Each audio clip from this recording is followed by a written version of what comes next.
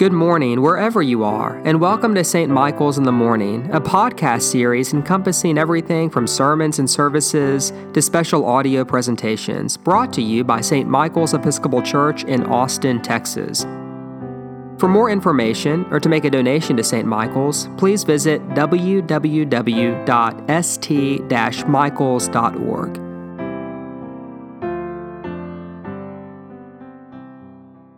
Welcome to episode 31 of Calm Words for Anxious Hearts, and today's episode is part 4 in a 5-week series on the topic of prayer. Last week we talked about simple prayer. But I'm joking because we did acknowledge that to pray with authenticity, our very simple requests will often feel a little self-indulgent, and that's probably because they are.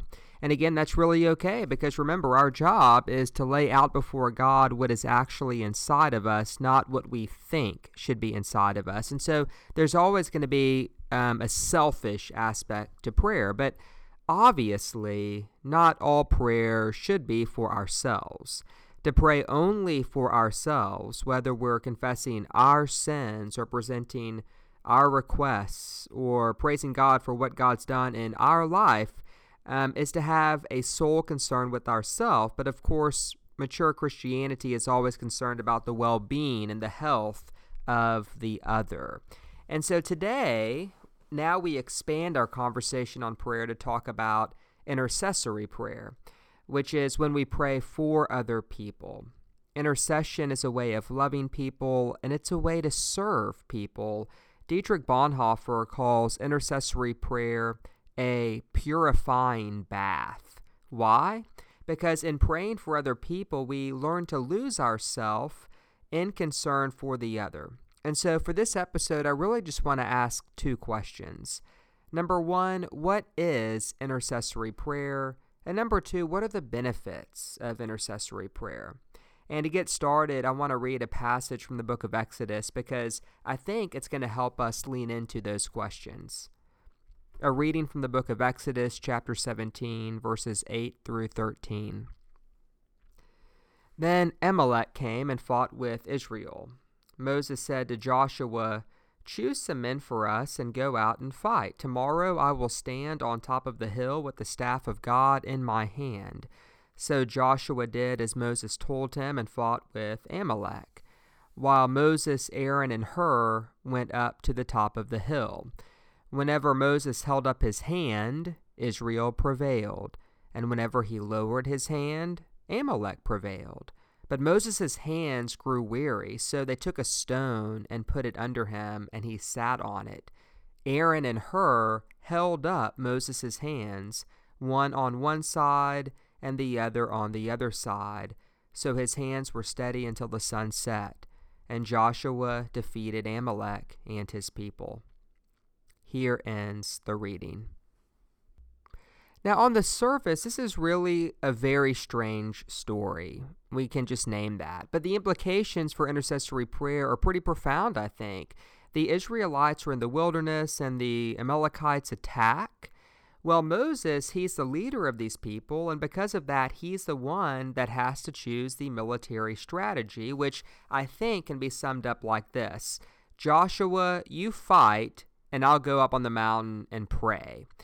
You see, Moses understood that behind this earthly conflict was a spiritual conflict, and that only by lifting his hands in prayer could the battle be won. And here's what's amazing. What the Bible suggests is that Moses actually had the harder task. After all, Aaron and Hur had to hold his arms up. In other words, Moses' job was more important than Joshua's job. Now, when all was said and done, who do you think got all the credit? Joshua, he got all the credit. After all, he was the one leading the charge. People probably started spreading rumors about Moses being a coward and not wanting to fight, but what the Bible suggests is that the real work was happening behind the scenes, where Moses and Aaron and Hur were interceding on Israel's behalf. You see, it was their work and not Joshua's that determined the outcome of the battle. Now, what Moses and Aaron and Hur did for Israel is something that all of us are called to do for each other and our world. It's really a metaphor, I think, for how we are to support others in whatever conflicts they are facing. Because, metaphorically speaking, not all of us are going to be a Joshua. We're not all going to be on the front lines, that is, visible, celebrated, public leaders, so to speak. But all of us are called to the much more important work of intercessory prayer. And so let's start by asking the question, what is intercessory prayer? Well, the best definition I've ever heard comes from Tim Keller, who says that intercessory prayer is what happens whenever we long for what's best for someone else before God. Intercessory prayer is not about us. It's not about our needs, our sins, things that we are thankful for.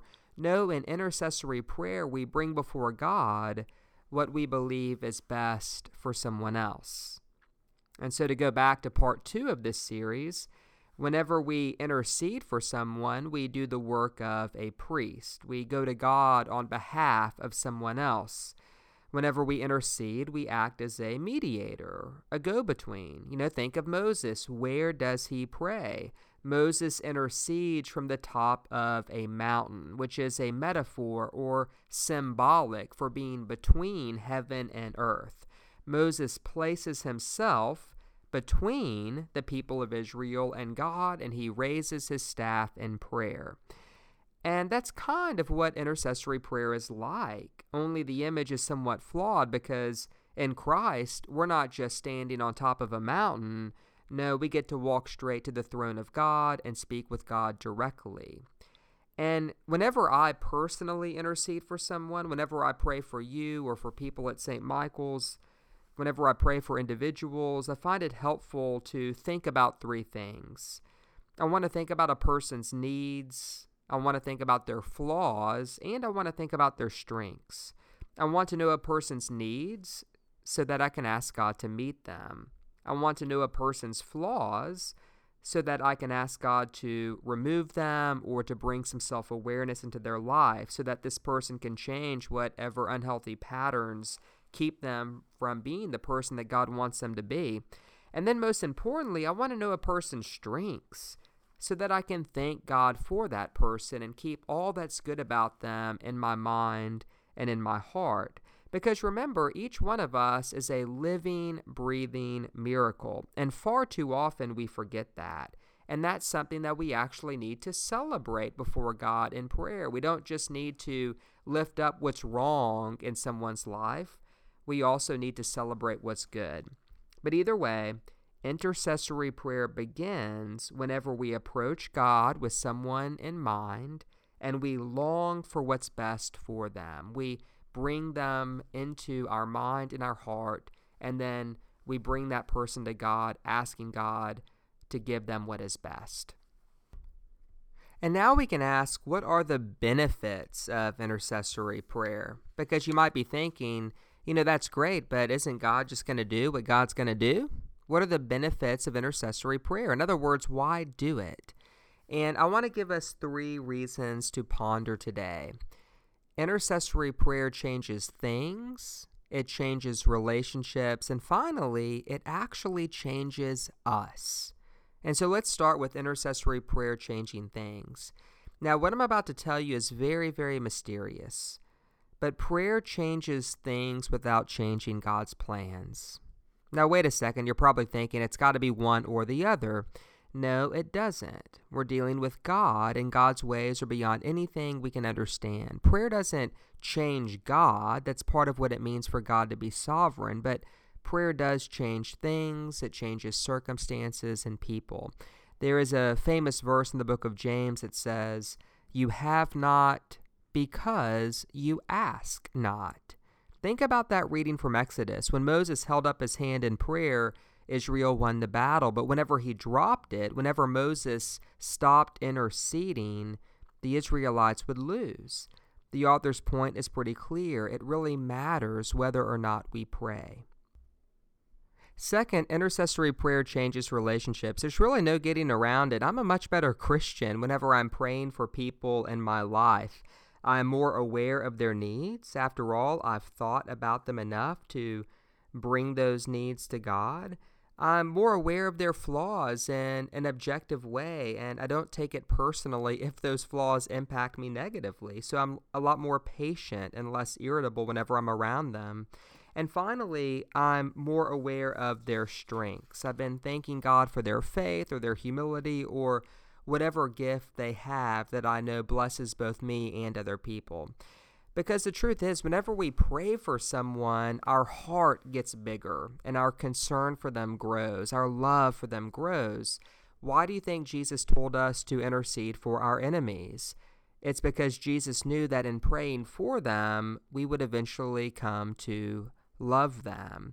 And so if there's someone in your life that you're angry with right now or you're holding a grudge against, I'll be bold. I know that you have not been actively interceding for that person.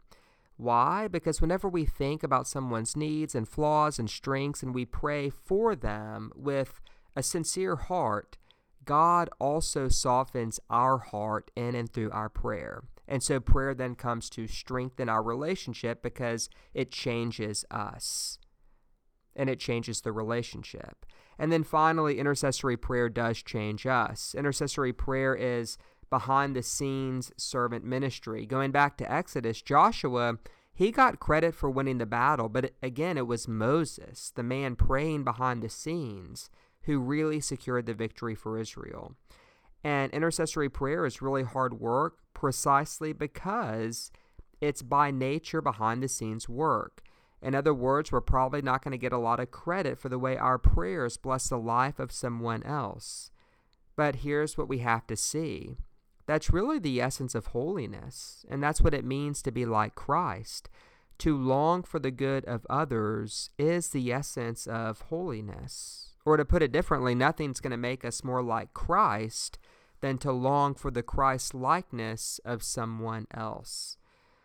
I'll be very honest, meditating on Scripture, praying for God to meet my needs, praising God for what God has done in my life, I find all of this fairly easy and enjoyable. Why? Because it's all about me. It's all about my growth. It's all about my peace. It's all about my faith. And of course, that's good. I should be concerned with my own spiritual walk, and so should you. But we will also get stuck in our own spiritual development until we learn to long for the well-being of other human beings in our life, and really for the world. Because again, nothing's going to make us more like Jesus than longing for others to be like Jesus. And so to recap, what are the benefits of intercessory prayer? It changes things, it changes relationships, and finally, it changes us. Now, a final word. If we begin praying with persistence and passion, at some point we're going to run up against the problem of unanswered prayer. And here's what I want to say about that. I still remember the first time I watched our daughter Annie alone after she had learned to crawl. And it was very easy to watch Annie whenever she was stuck in a crib or a pack and play, but the moment she could start moving and I didn't have reinforcements, this was really a different story. And over the course of those 2 hours, Annie crawled around and she tried to stick her slobbery fingers into an electric socket. And at one point she tried to eat a knife that had fallen on the floor. And those were her prayers, so to speak, the deepest desires of her young infant heart.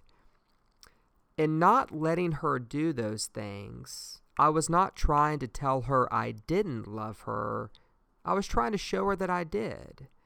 And so whether it's for ourselves or for someone else, sometimes we pray for things that are not granted, not because God isn't good, but precisely because God is good. We may think our greatest need in life is to eat that knife or to get that job, but it's not.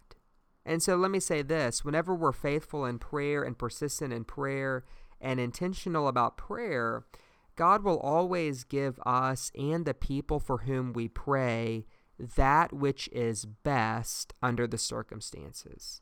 And sometimes that means not intervening in people's lives or allowing them to experience the result of their choices. But remember, God does not do this because he isn't good, but rather precisely because he is. And so let me close by saying this. Not all prayer should be for ourselves, right? That is spiritual selfishness. Remember, our goal is to become more like Jesus, and nothing will make us more like Jesus than longing for someone else to become more like Jesus.